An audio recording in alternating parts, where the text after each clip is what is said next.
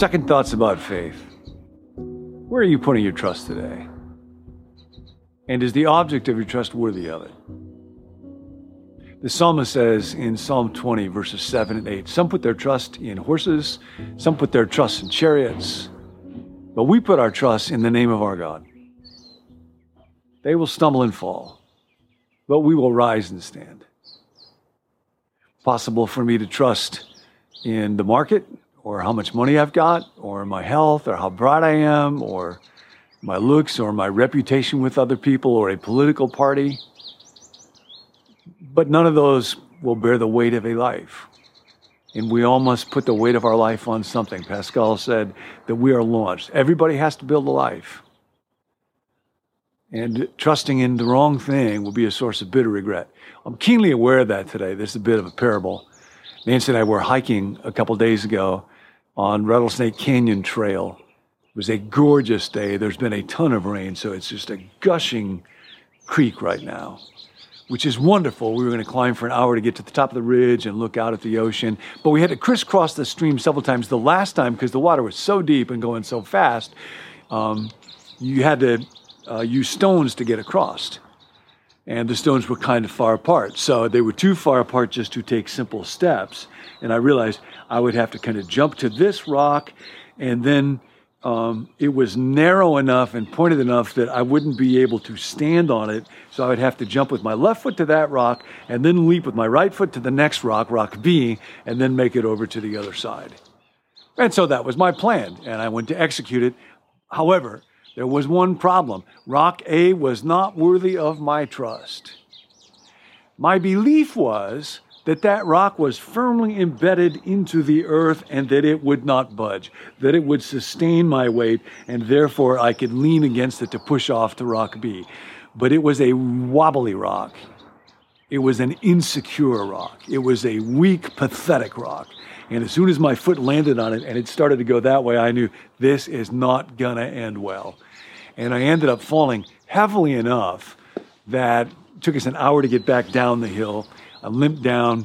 I took a look at my right thigh, and it didn't look good. Nancy looked at it and said, you got to go to urgent care. I said, I don't want to go to urgent care because they will make me get stitches. And she said, really, frankly, what you want doesn't matter at all, because now we're dealing with reality, see. Reality is what you run into when you're wrong. And we went there, and actually it was a puncture wound too deep for stitches. So the doctor said, I'm going to have to dress it, let it heal from the inside out, going to have to go on antibiotics. And we were getting ready to go in a couple of days to Morocco. And she said, because of the problems that can happen with infection, now you can't go to Morocco. So this is just so stupid. Let's talk for a moment about belief and knowledge and trust and commitment and wisdom. Because we're all launched. We all got to live a life. Can you believe something and be wrong? Oh, yes. I do it many times every day, and so do you. Second question, can you know something and be wrong? No, you cannot. Sometimes people think you can, but they are wrong. To know is something different than to be adamant or to feel certain about something. To know something means that this is Dallas Willard, I'm able to accurately represent it, think about it, speak about it, as it really is, on the basis of sound reasoning and evidence. That's knowledge. And it's very important to understand that faith, contrary to what a lot of folks will say, is not opposed to knowledge. You run into this idea all the time, and increasingly in our day, it makes it difficult for people to take their faith in God seriously or to have confidence that Jesus knew what he was talking about. Here's a quick example of this. This is from Wikiversity. This is how faith and reason are defined, and I think this is wrong. Faith is defined as belief in truth of something that does not require any evidence. Something that may not be proved by empirical or rational means. Reason, as opposed to that, is the faculty of the mind through which we can logically come to rational conclusions.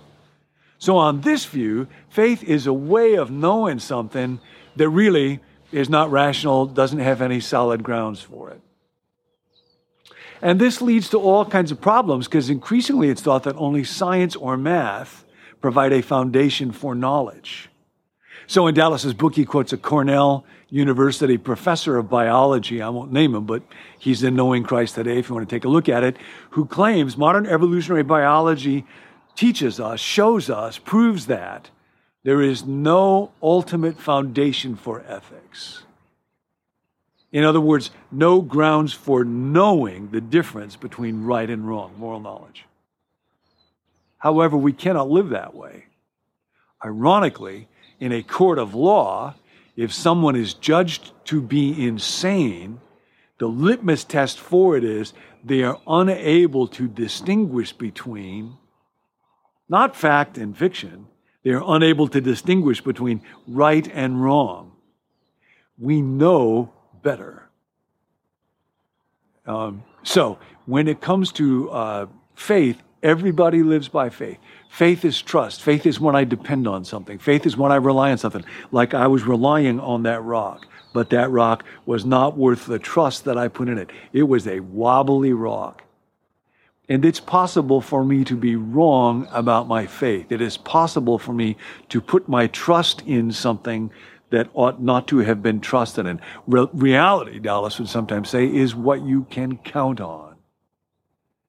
And the advantage of knowledge, the important dimension of knowledge is knowledge enables us to navigate reality.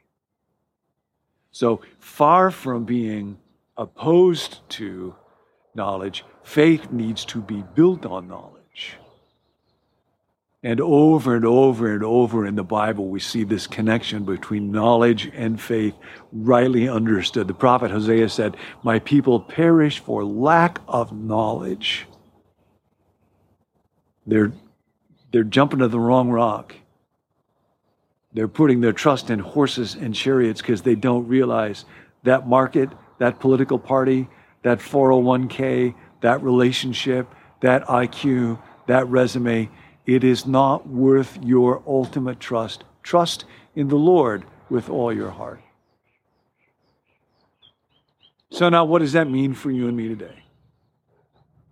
Well, I went to a doctor, and now I need to trust that doctor for good reason. I'm not just betting on a doctor for no solid foundation. I want that doctor to know. I don't want to go to a doctor who just thinks that they're lucky. I want them to actually know. And then to trust the doctor doesn't mean I wake up in the morning with feelings of confidence. It means I actually do what the doctor tells me to do. The doctor says, take 4 of these antibiotics every day. I got to take them. And Nancy says to me, now, I can't be reminding you of this all the time. You got to own this. You must commit to it. Because trust, if it's based on knowledge, ultimately needs to lead to commitment. And then when it does, I discover that trust has been soundly placed and that this rock, this doctor, this healer, is worthy of my trust. So the invitation today is to have second thoughts about what rock you're jumping to. It's not going to be money, not going to be the resume, not going to be another person. They will all wobble. They will all wobble. They will all give way eventually. Trust in the Lord with all your heart. And it's that invitation to commitment based on sound thinking and increasingly coming to know Him. I come to know Jesus, not just know about Him, but to be involved in interactive engagement with Him. I was trying to be interactively engaged with that rock. I was interactively engaged with that rock, and that's how I discovered it was a wobbly rock. It is only through interactive engagement with Jesus, talking with Him, listening to Him, doing what He said, walking through my life together with Him, that I discover He is a rock that will hold. He is my rock and my fortress. So today, trust Him. Do what he says as it comes to your mind. Be grateful today.